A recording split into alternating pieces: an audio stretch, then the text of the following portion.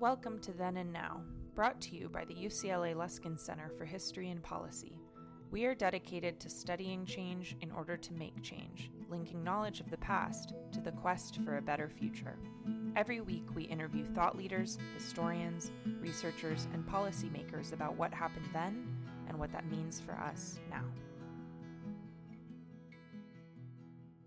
Welcome to Then and Now, a new podcast sponsored by the Luskin Center for History and Policy at UCLA. I'm David Myers. I teach in the Department of History at UCLA and direct the Luskin Center. The goal of the center and the podcast is to bring the past into conversation with the present, and in doing so, to understand how we got where we are so that we can imagine alternative and better futures. We inaugurated Then and Now a month or so ago with a conversation featuring former LA County Supervisor Xavier Slavsky on the past and present of tensions between the Board of Supervisors and the Sheriff's Department. The podcast caught the attention of Sheriff Alex Villanueva, who then came on Then and Now to offer his version of the role of the sheriff, his tenure, and the relationship between the Sheriff's Department and the supervisors. And now, to complete our trilogy in the mini-series of supervisors and sheriffs, we've invited two distinguished observers of local affairs, Connie Rice and Professor Raphael Sonnenschein, to share their understanding of county government, past problems, and the current dust-up between the sheriff and the supervisors. Connie Rice is a prominent civil rights activist and lawyer who is renowned for her unconventional approaches to tackling problems of inequity and exclusion, racial injustice, and police misconduct, among other causes. She's one of the most knowledgeable people around on the best practices of law enforcement organizations, especially in Southern California. Welcome to you, Connie. Thank you. And Rafe Sonnenschein is the executive director of the Pat Brown Institute for Public Affairs at Cal State Los Angeles. He's authored 3 books on LA politics and government. He also has served as executive director of the Los Angeles Charter Reform Commission, and thus is uniquely able to combine real-life practical experience and academic expertise in addressing issues of local concern. Welcome to you, Rafe. Thanks for having me.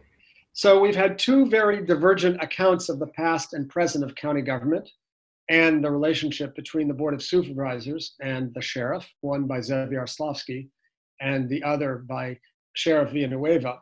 And we'd like you, Connie and Rafe, to help us understand things a bit better. Now, in the first part of our conversation, which will focus on the then and the then and now pairing, I wonder if you could share with us how you see the history of the relationship between supervisors and sheriff. How have they gotten along? And I'll just say a word of background, because on one hand, the sheriff's position is an elected one that is mandated in the state constitution. So there's some significant measure of autonomy built into it. On the other hand, the Board of Supervisors provides the Sheriff's Department with its budget, and the supervisors are financially liable for acts of misconduct litigated against the Sheriff's Department. So what has the past of the relationship looked like? Maybe we'll start with you, Rafe. Well, it's been an up and down relationship really for many, many decades, because each body has its own strange qualities. You have 5 supervisors with no elected executive, which is not the world's greatest way to design a legislative/executive body. And you have this sheriff, the roots of an office that goes back to the 9th century in England. It's such an anomaly in local government.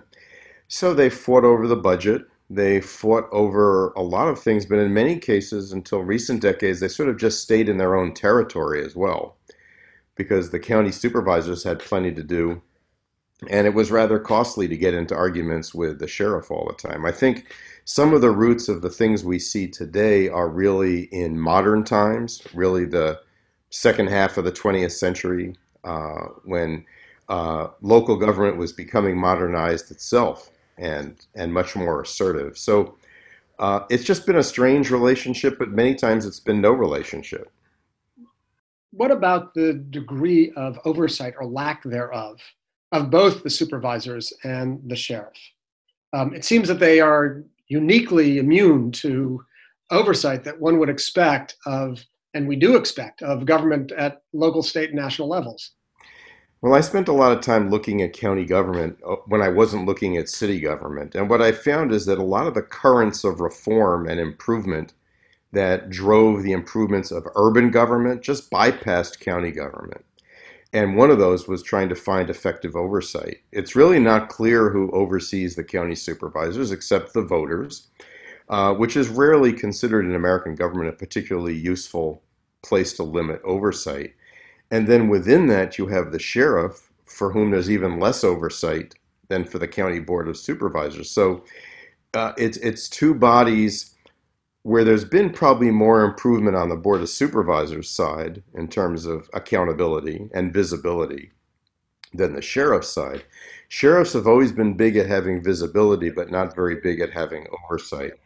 By the way, if you go around the whole country, this question of oversight for sheriffs is not just a California problem. It's not just a Los Angeles problem. It's inherent in an office that never grew up, that basically has, in the American context, in the frontier Wild West and the Old South, the sheriff was the dominant force in local government, and some of that carried over into the West.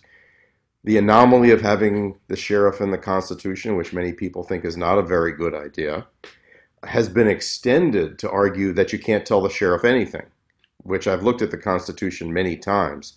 It doesn't say that at all. But what it does imply is that because the sheriff's in the Constitution, you can't tell the sheriff anything. That's not quite accurate, I would say. But I'd say that what's productive of what's going on now is that there's been more of a discussion that happened in urban government 40, 50 years ago in Los Angeles, which is looking for actual mechanisms of oversight. And I think that's a very heartening development. And really, for the first time, the winds of change are not bypassing county law enforcement the way they have. So much attention focused on the LAPD and local police departments and so little on oversight of the sheriff. That's really changing, and that's creating, as you'll see later in our conversation, a lot of anger and annoyance among the players. So fascinating, this differential effect at the city and county level, where transparency and accountability were so essential. You were very much involved in the Charter Reform Commission, and yet for whatever reason, whatever concatenation of historical reasons, county governments largely escaped this movement of reform and calls for scrutiny and accountability and transparency. And as egregious as the sheriff issues are, even in Los Angeles, the County Board of Supervisors has never been seen as transparent as the LA City Council in terms of public access and public comment and things like that, and open meeting laws and things like that. So even there, you see the difference. But the largest difference is between the oversight of the police chief and the oversight of the sheriff. Right. Because the sheriff has no direct report to the county supervisor. Correct. Although that in time, I think, is going to evolve and change. Okay, thank you. Connie, I'm wondering how you see the nature of the relationship from your perspective. Well, I think my eye on this began in the late 80s, and it was with Sheriff Block and the then supervisors. And it seemed to me that there was a sort of separate, mutually assured destruction, a kind of quiet threat that would never be realized. Whenever I talk to individual supervisors about some of the more outrageous litigation that we had to bring against the Sheriff's Department, we organized the 40 lawyers who brought the Thomas litigation in federal court against the Vikings, a gang control unit that had tattoos and was an outlaw unit. But it really did reflect the kind of shock and awe rubber room policing in those days, and it was widespread enough and virulent enough for us to be able to get a federal injunction that enjoined the entire sheriff's department. So the county supervisors, who were appalled by the conditions that our lawsuits unearthed, they basically quietly behind the scenes in their offices in discussions would say, well, the only hammer we have is to withhold his budget, but they would call me soft on crime. So even that limited threat of we'll take the money out of your budget for these settlements and costs of litigation, it was never going to happen because the sheriffs were, like other law enforcement, organized enough to be an electoral threat. I agree with Rafe's analysis of the dynamics 100%.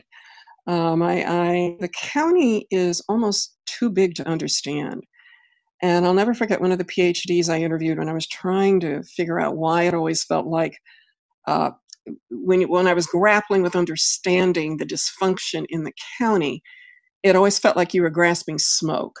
You could never figure out where the data was. You couldn't figure out who knew what inside those 10-mile deep silos of those departments. The amounts of money were staggering compared to the cities. And the PhD I interviewed, she said, Connie, I've been dealing with the county for 30 years. Just remember, the county is Oz without the wizard. And where does the sheriff fit in? Whom does he get to play? Oh, gosh. The Wicked Witch of the East? I don't know.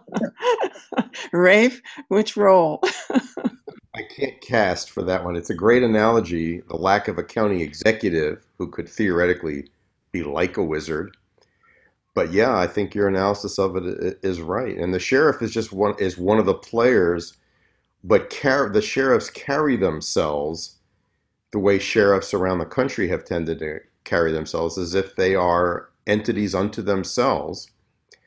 But when we talk about that in more detail, we'll find that it's really not quite true. They've just managed to convince the local people that they work for the state and the state people that they work for the local people. And as a result, they've built this lovely little spot where there's always somebody else who they actually maybe are accountable to in addition to the voters. But it's not quite true. That's really brilliant. That's a brilliant analysis. It makes me think that also within the sheriff's department, that over the years, it always struck me that there was no control. If you went out to Antelope Valley, they had set deputies out there, had set up fiefdoms that were completely unresponsive to the headquarters near downtown or in Monterey Park. And that was also the case with the Vikings. They were untouchable in a lot of ways. Untouchable in a different way that Metropolitan Division in LAPD was untouchable. And there was an impunity, a level of impunity with the sheriffs. For example, I helped a case, again, it was a discrimination against Section 8 folks from LA trying to move up to Lancaster in that area, Rosamond, Lancaster in that area. And the sheriff's deputies up there saw themselves as the enforcers of an openly racist policy that had been announced at a city council meeting, that we were not having Black people come up with their Section 8. The deputy sheriffs were on record in deposition saying that job is to enforce that kind of law. We know that it's against federal law, but we're here to serve the mayor of this particular city. And Sheriff Baca couldn't make them heal. So it took a federal court, just as it took a federal court to make LAPD heal. So how does that culture of impunity, Connie, compare to what one would find in LAPD, for example, in the Gates era, in terms of rogue bands and a kind of culture of lawlessness and autonomy accorded to the most violent? How would you compare the two, the Sheriff's Department and LAPD? There are variations on a theme, and Rafe, I don't know whether you would agree with this. LAPD was more regimented and had more internal control over the lawlessness that they condoned. I always felt that the sheriff, either Block or Baca, neither was in control of the organization, and they really didn't know what was going on. Gates got surprised occasionally, but it wasn't the norm. They both acted with a culture of impunity, as most law enforcement does, or has in the past. LAPD has evolved way beyond where the sheriffs are. The sheriffs haven't even begun to even ask the right questions and don't think they need to. This is not your grandfather's LAPD. It is your grandfather's sheriff department. Mhm.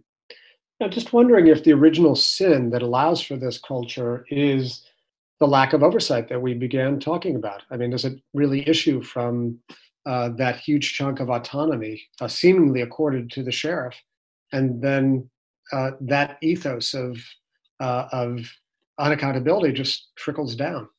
Rafe, is that possible? I think structure has something to do with this, and if you think about where the sheriffs patrol, they patrol the unincorporated territory of LA County, which is extensive, where there really is no local government. They are the local government. And roughly half of the independent cities of LA County contract with the sheriffs to provide services for them. But in no case do they have a city that's theirs, the way the LAPD patrols the city of Los Angeles and has an identity with that city. And I have to say that the LAPD has come a really long way in terms of accountability and behavior.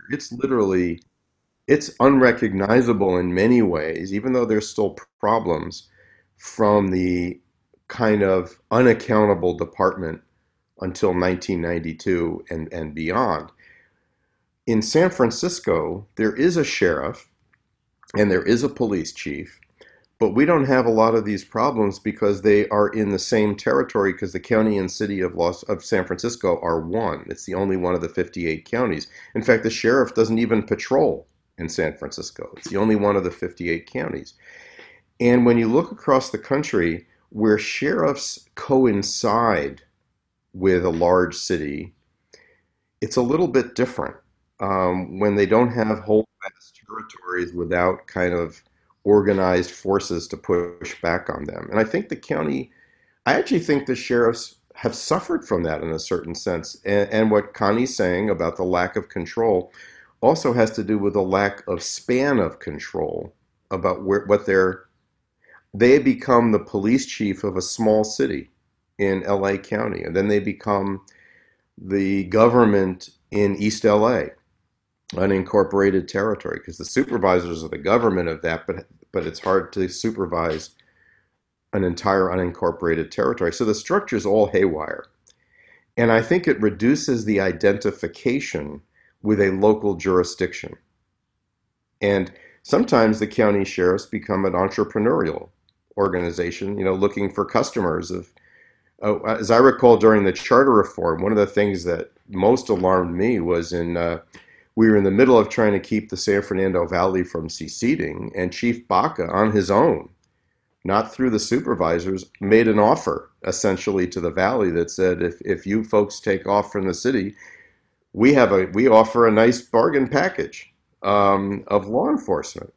And I thought to myself, I may be a political scientist and may be missing something, but this is a little bit odd. We've got competition. We've got business competition in local government. But I think that actually leads to some of what Connie's describing, which is a fracturing of what is the area to be patrolled and what's your connection to that area. And for all of its terrible historic problems, the LAPD always was LA's law enforcement. LA City's law enforcement. And for better or worse, they had to either bully the elected officials or eventually get held accountable by the elected officials, but they knew that was their story. I agree with that. There was at least a battle to be held in the city. You had a police commission, even though it was a booster club in a lot of the history of LAPD. When the Christopher Commission finally, the blue ribbon elites of the city broke with LAPD, that began the era of reform, and it's still going on. And I'm kind of stunned at how far the reform has gone inside LAPD. It's not about structural or fiscal or other kinds of reform. It's also mindset and culture.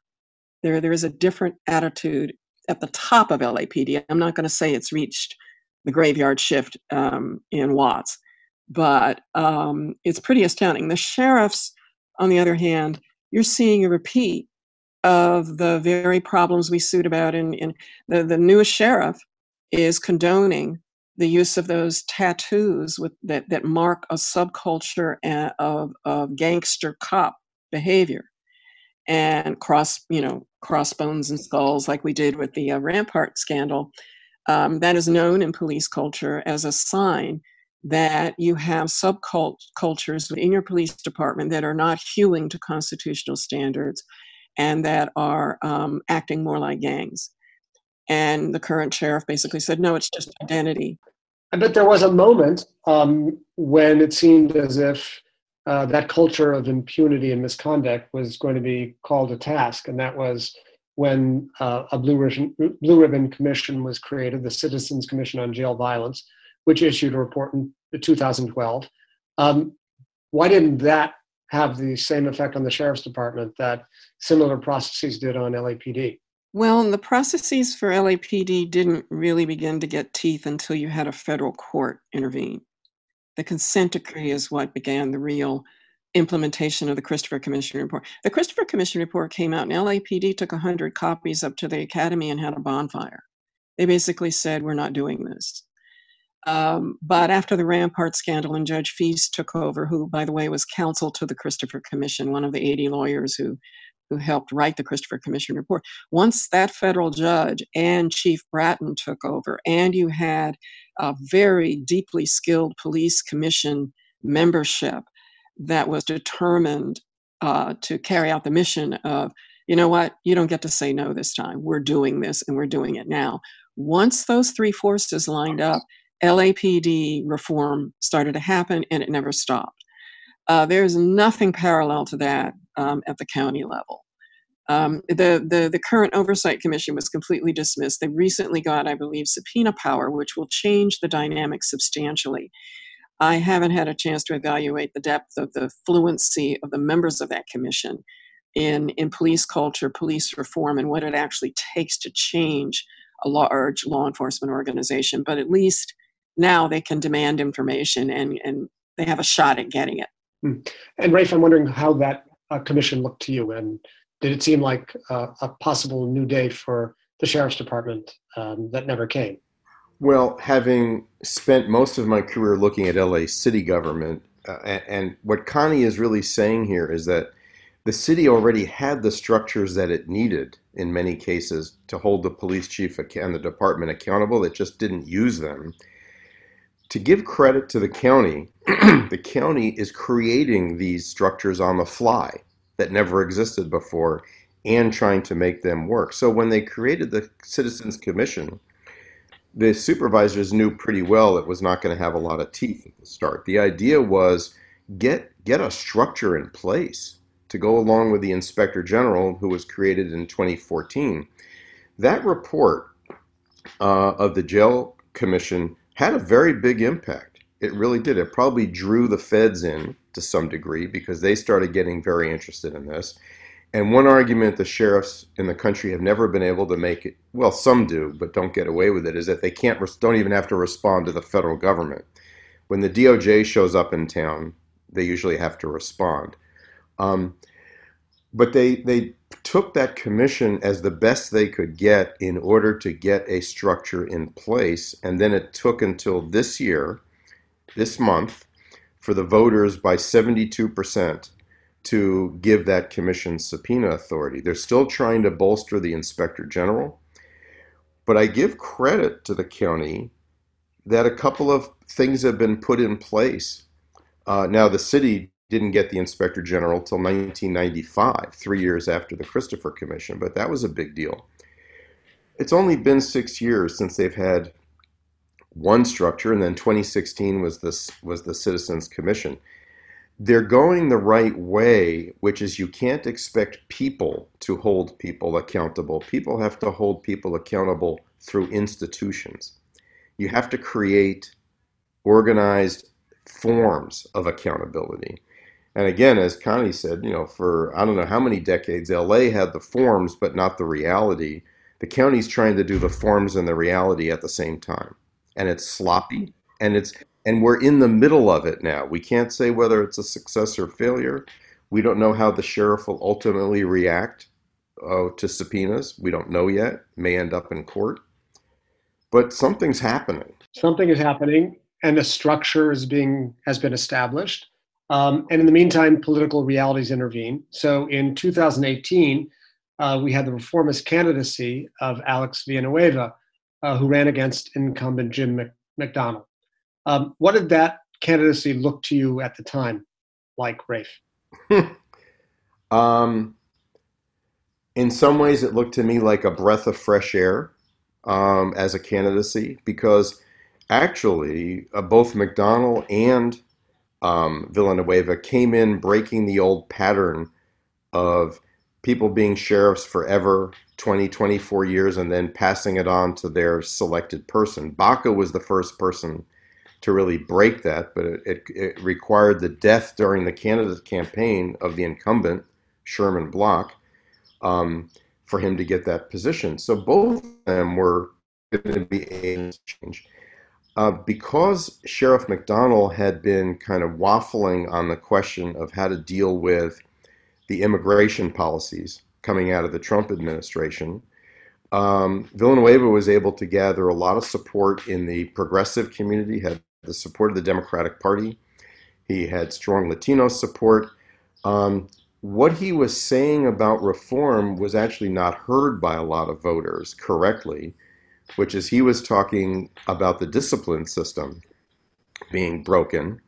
And nobody actually took that seriously during the campaign. They might have been a little bit less surprised by some of his early actions if they had actually listened, that what he was saying was that maybe there was too much discipline of sheriff deputies, and he had very strong support from the sheriff's deputies organization. So I was thinking during the campaign, how is he going to balance liberal progressive expectations and some of the other expectations of his performance?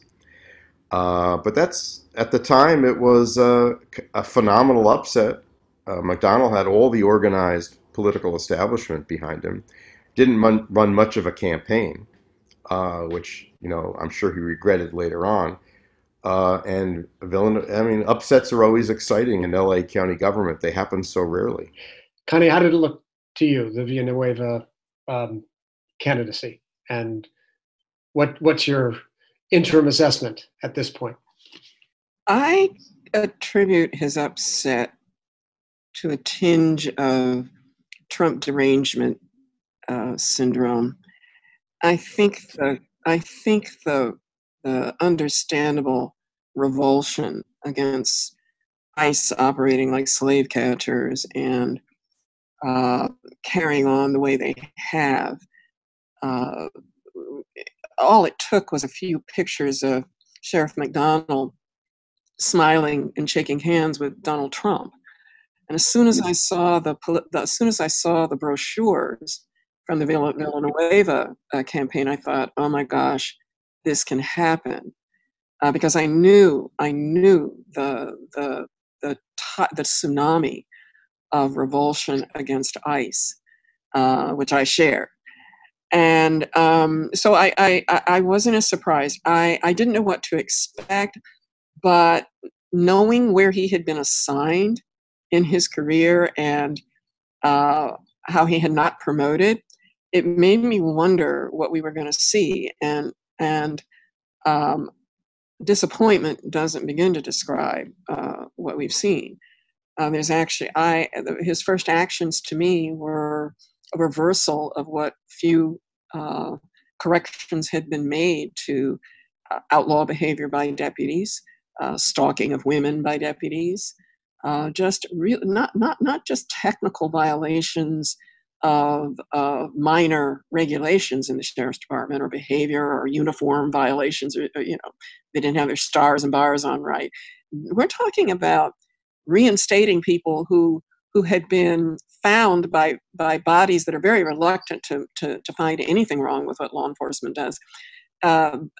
Sheriff behavior that included stripping minors and abusively interrogating them in the nude. We're talking about the Mandoyan reinstatement. He's on videotape, breaking in through a woman's window to intimidate and terrorize an ex-girlfriend. there are people in prison for that kind of stalking behavior, and this is whom the new sheriff decided to reinstate. So the women's rights community, of which I'm a member, a number of progressive leaders were extremely dismayed by his first actions, to say the least. Yeah, and on our podcast, the sheriff says that crime and jail violence are down and morale is up. I'm wondering whether that sounds right to you, Rafe. Well, it's perfectly possible that morale is up among a number of the deputies, who strongly supported him and are getting pretty much the promise, which is that he would have their backs, for better or for worse. And I don't think morale is very high now in the kind of reformist community, certainly. I don't know about whether the crime stats are really what his campaign was about. I think the things with challenging the processes of civil service, taking a number of actions to say that the county council has nothing to say about anything that he does. I think that one of the most nerve-wracking ones was his attempt to file criminal charges against the inspector general. That's what really moved me to think that this was a very serious problem. At the same time, from watching this over so many decades in so many different settings, it's also the actions of an office that feels its autonomy isn't what it used to be. It seems to be assertive, but also defensive in a way that sheriffs never were in the past. Sheriffs, until very recent years, would just sort of blow off everybody because they always figured they could get away with it. But now we're in the middle of this grappling over accountability. It seems more startling, but it also doesn't seem like ultimately a winning strategy, I guess is what I'm saying. I mean, in the old days, you could just say, well, look, you got a committee here, a committee there, and whatever this inspector general, I'm just going to refuse to do what they want and attack them in public and it'll be fine. It's not going to be fine. So it doesn't seem to me it seems like a strategy to carry out the parts of his campaign agenda that he really wanted to do and thought that were very important to him. His feeling that deputies against whom charges had been made had been treated badly. That seems to be the core of his complaint in many ways. In the long run, I just don't think you could make that work as a governing strategy where there are institutions like the county council and the civil service system and things like that really make it hard to make that fly. Yeah, I would agree with that. And what struck me in your interview with him, David, was the sort of conspiratorial, they're out to make me look bad. They're out to make my personal reputation get damaged. They want to damage the sheriff's department. And as somebody who has sued most of the people he talked about, I know them quite well. And to validate his eye on this series of events and the conclusion that he needs to be reined in and quickly, and that what he has been doing is beyond the pale. You would have to believe that the courts, the inspector general, all 5 supervisors, the oversight commission, the civil service division, as well as all the civil rights attorneys who have sued and won class actions for sheriff's abuses, you'd have to believe that all of them and the LA Times reporters are all together in a large conspiracy to make him look bad. And I know that all those entities and institutions and individuals, they're mostly made up of very good people, but they couldn't get together to organize that kind of conspiracy on their best day. And so there was an element of delusion and paranoia to that interview that I hadn't really picked up before. It was his version of reality did not match the facts on the ground.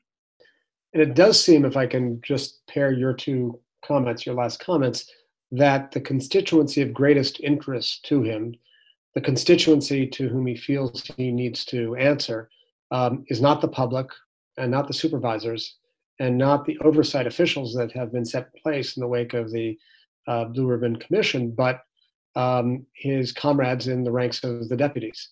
It is for them that he seems to be most passionate and anxious to effect reforms. I'm wondering, is that more or less how you see things, Rafe? Yeah, and that doesn't always have to be a bad thing. If I could just step outside of this for a second. You think of the commander of that, Theodore Roosevelt, who risked his career when political people were jeopardizing their lives, or maybe the West Point commandant might have something to say about calling the cadets back for a commencement address. I mean, leaders are supposed to speak for the people who work under their command. And so, in a sense, I don't have a problem with that. What I have a problem is that that should not include those whose misbehavior has been documented, because that's the other part of being a commander. So this is what happened in LA in the old days with Gates, where Gates, again, at the moment where the department was seeing its autonomy eroded, sort of pulled back to say, I'm going to defend the officers no matter what. Well, I'm not even sure that was in the interest of the officers. It certainly wasn't in the interest of the best officers. I'd say there's another constituency that all sheriffs in California can draw on, which is that the state government is very reluctant to use any of its authority to help provide oversight at the local level that the Constitution allows them to do. And sheriffs and the deputies are very powerful in Sacramento. There's a bill in Sacramento that died not too long ago that would have enhanced and guaranteed the authority of this commission to issue subpoenas. And I imagine this subpoena power will be in court. And courts might say, well, the state it passed one body of the legislature and not the other. People don't realize that the Attorney General of California has the direct authority in the Constitution to basically supervise all sheriffs. So we don't hear that too much, because attorney generals don't like to get mixed up in the politics of sheriffs who have a lot of sway in local government and a lot of sway in Sacramento. So it's a bigger battle than you might imagine because of the Constitution being involved, the states involved. That being said, I do think at a certain matter of time, you do paint yourself into a corner, as Connie said, which is it's you against everybody, unless what you feel is that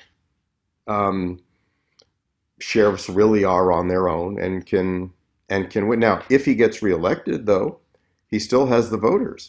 And every sheriff that I've seen from Baca on, when you have said, to whom are you accountable? They say, well, it's very easy. Just don't elect me.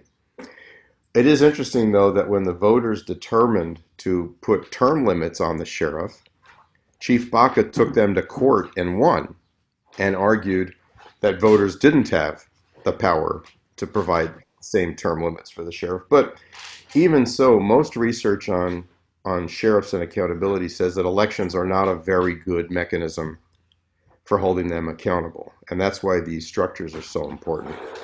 So we have some structures, and yet what you're suggesting is that some sort of external intervention, like from the Attorney General, or as Connie was suggesting, in the case of LAPD, a consent decree, may be necessary to really shake things up. Is that so? Can there be reform of the system from within? As Rafe just described, because the sheriff's power derives directly from the Constitution, the controls that are put on by local entities are going to be fought. I just don't know what the outcome of those cases would be. Once the feds, if we get a Justice Department back, a functioning federal Justice Department back, that's always an avenue of accountability and a threat of control. Also, the litigation, the big class actions. For example, a huge class action against county policies for strip searches of female prisoners. It's a massive case, just like our Thomas litigation was. So the civil rights litigation and other kinds of litigation, wrongful death litigation, remains a check. But as in the old days with LAPD, litigation was the only check. So I'm hopeful that I think the frame of reference of the public has shifted. That as Rafe said, accountability isn't a strange idea anymore. It's an expectation. And you can't just say, no, we're not going to provide the data. A law enforcement would routinely say no. They would tell federal courts no. And that you see less of that now. So I think the trend is, as Rafe said, increased transparency and accountability. Now, Sheriff Villanueva is very good at using those words. But if you look at his actions, he's fighting every single request for data and is basically saying you're trying to make law enforcement look bad. You're coming at us with assumptions that law enforcement has done bad things. And it's not fair. The LA Times won't do good stories about us. It's a failure to reconcile yourself to the reality and the facts of your past abuses. And LAPD still has a problem with that. If you talk to young recruits, they do not know who Eula Love was. They've never heard of Dalton Avenue. They've never heard of Operation Hammer. They don't teach that history. But at least LAPD has put in requirements at the top that are clearly showing the thinking.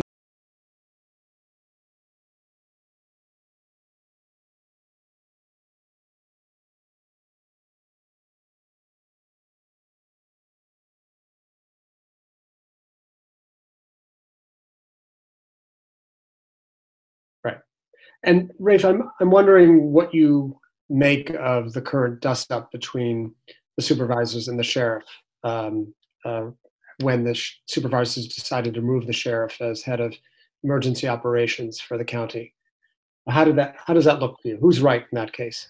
You know, I don't know who's right on this one. I think it was kind of unfortunate that this happened when it happened. I couldn't imagine worse timing for a dust-up about who's in charge of emergency.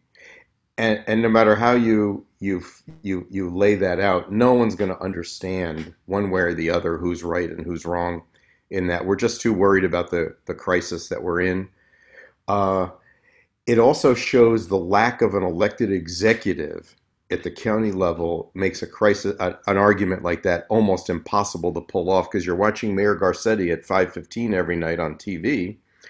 So you think, well, I guess there should be a visible executive who's in charge. Well, who on the county board of supervisors is going to be that person? So it just seems to me like not the ideal framing of what you're trying to get across. But I think they thought that it had to be done. I think they believed it had to be done. But I don't think anybody in the community is going to have a clear understanding that whereas if you say it's a battle over accountability and whether there's a subpoena and whether you can get information, that's something people can really grasp. What's interesting is that the county had a chance to have an executive, but as soon as they got someone who was willing to act as a real executive, they got rid of him. And it strikes me that there's a schizophrenia about this. I don't know, Rafe. They don't seem to really want anybody to be an executive. Oh, well, I think we mean two different things there. What I mean is that the county should have an elected executive who's elected county-wide. You're right. They have not really wanted to have an empowered CEO, and the current board, set it up so that the CEO is even less empowered than the previous one. But I've always thought that the county should have a county mayor. And that would change the whole debate about emergency services because the argument would be the head of that should be the county mayor. But when you have 5 people, anyway, I think it's not the most important kind of governance issue going on between them and the sheriff, but it certainly came across as something that's a little hard for people to grasp. So, Rafe, as we move towards conclusion, I'd like to ask you, in fact, to follow up on what would be a good set of suggestions for the county government at this point. If electing a CEO or a mayor is one possibility, what would you like to see happen? especially with respect to the relations between the supervisors and the sheriff, and especially in terms of setting in place some measure of accountability for the sheriff? Well, I actually think we're at the end of the beginning, not the beginning of the end. That what has happened is a number of structures have been put in place, and I think the supervisors need to keep pushing and push effectively. And don't let the feeling about the personality of the sheriff become a distraction. I would keep the focus on governance and look at the state constitution, look at it more carefully. It doesn't say the sheriff does whatever the sheriff wants just because the sheriff is elected. Hire some good lawyers to win cases in court where the judges may side or may not know what the Constitution really is leaning toward. Go to the voters when you need to. Change the county charter. Don't forget there's a charter. But keep the focus on accountability more than personality, and don't take the bait when it becomes a battle of personalities. But keep going, because Tom Bradley was elected in 1973 with an agenda that included holding the department accountable. He was in office for 19 years. That's why I say when people say, is it working? It's really just starting. It really has just started. And Connie, what would you like to see? What recommendations would you offer? As part of that journey that I agree with Rafe, they've just begun, I would like to see an audit of the sustainability of the city contract structure. It's always struck me as a house of cards that isn't really sustainable. They seek all the contracts with these cities and they keep expanding the empire, but they can't really cover everything. And there's a lot of triage and shuffling that goes around.